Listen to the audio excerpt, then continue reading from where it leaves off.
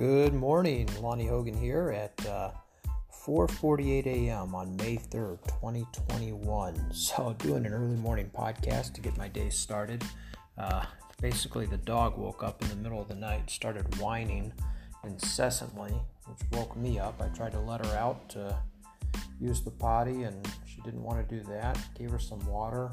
That sort of helped, but she was still whining to the point where she had me so awake I couldn't go back to sleep. So I'm doing a podcast instead.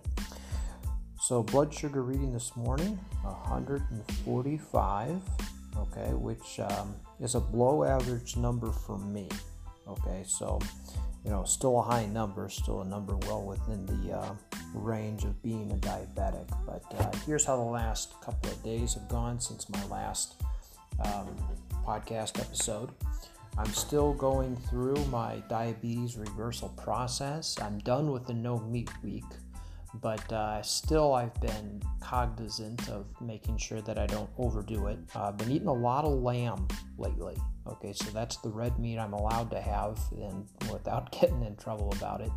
Other than that, I'm sticking to turkey and chicken, and also going out of my way to eat non-processed meats. So, I'm not, no deli meats, no sausages and stuff like that. I'm avoiding all that kind of stuff from the grocery store. And also including a tremendous amount of vegetables. And actually, fruit too. I started eating more fruit. I hadn't eaten fruit in really years. But given some of the research I've been doing lately, I decided to go ahead and bring fruit back into my diet in moderation. Yesterday I had 2 apples. Started my day off with an apple, actually.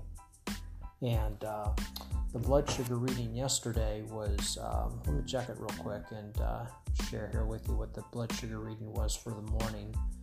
And what ended up happening was, because of the 2 apples, I did have a spike that was a little bit alarming, a larger spike than I would have expected, because, the amount of fiber in an apple. But let's see. Yesterday morning I woke up with quite literally a 77 blood sugar level. So the day before I had 243, which is off the charts, way too much. But yesterday I had that 77, and then that was Saturday morning. Okay, and then I'm doing this on Monday morning, so I'm missing a day here.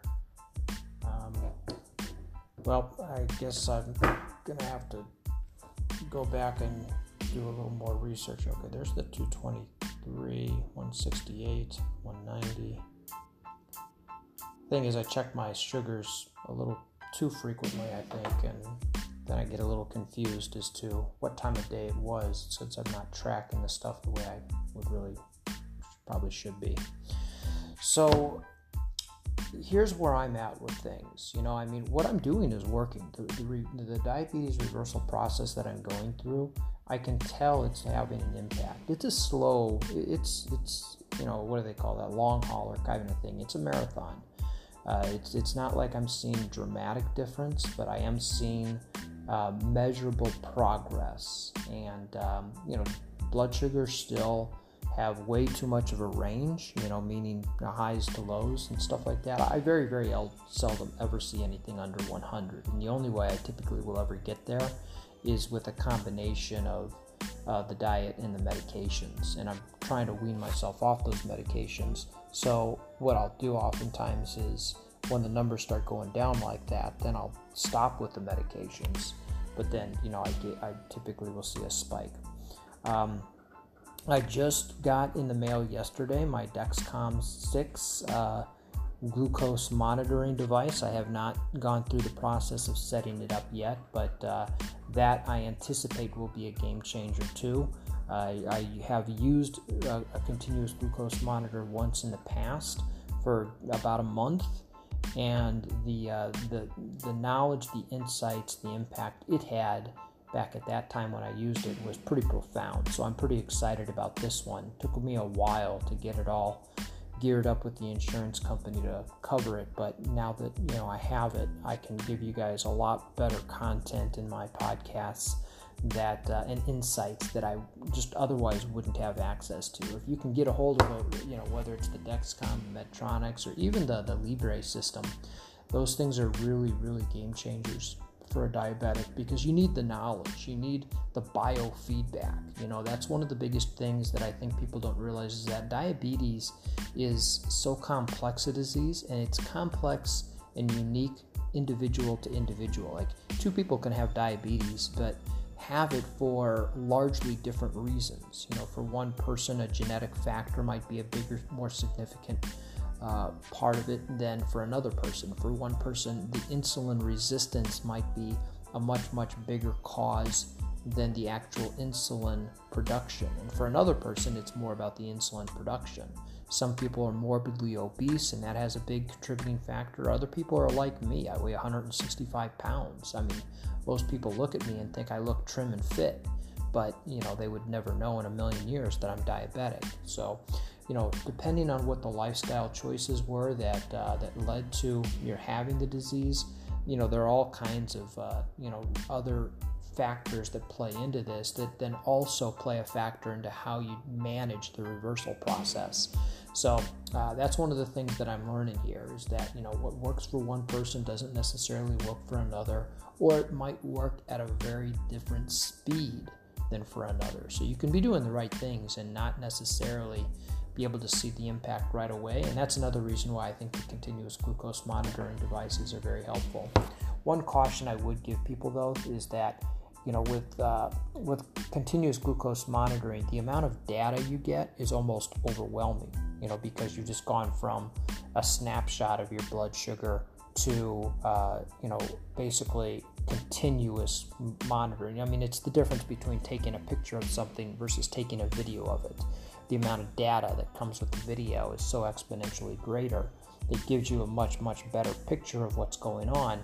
But if you don't organize your data in such a way that it's clean and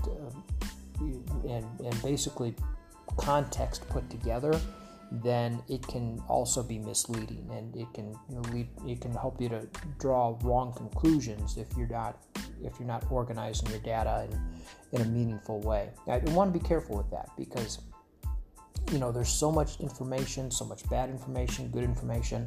It's just such a hodgepodge. So, when you add in your continuous glucose monitoring, you've now added one more massive amount of information that needs to still be reasoned through, and that needs to have a context delivered to it, because you're going to be able to see trends now. You're going to be able to see, okay, am I 170 but on my way down, or am I 170 on my way up? Those are two dramatically different scenarios. If your blood glucose is high but getting lower by like every 15 minutes or every half hour, it's very different than if your blood glucose is high and it's still getting even higher.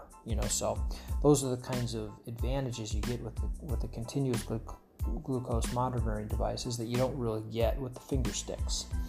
But anyway, I just want to go ahead and tie this up here, let you guys know that over the course of the next few podcasts, I'm going to be talking a lot more about continuous blood glucose monitoring. I'm also going to probably be experimenting a little bit with showing what's going on with the trending. Here's what I look like now. Here's what I look like 10 minutes after eating an apple, or 10 minutes after eating a banana, sort of thing. So pay attention if that kind of thing interests you. And I'm also really up-leveling my social media in this specific space. I've always been active on social media, but not so much with any of the diabetes content or nutrition content. But if you want to look me up on Facebook, facebook.com/Lonnie Hogan. My name is spelled LONNY HOGAN.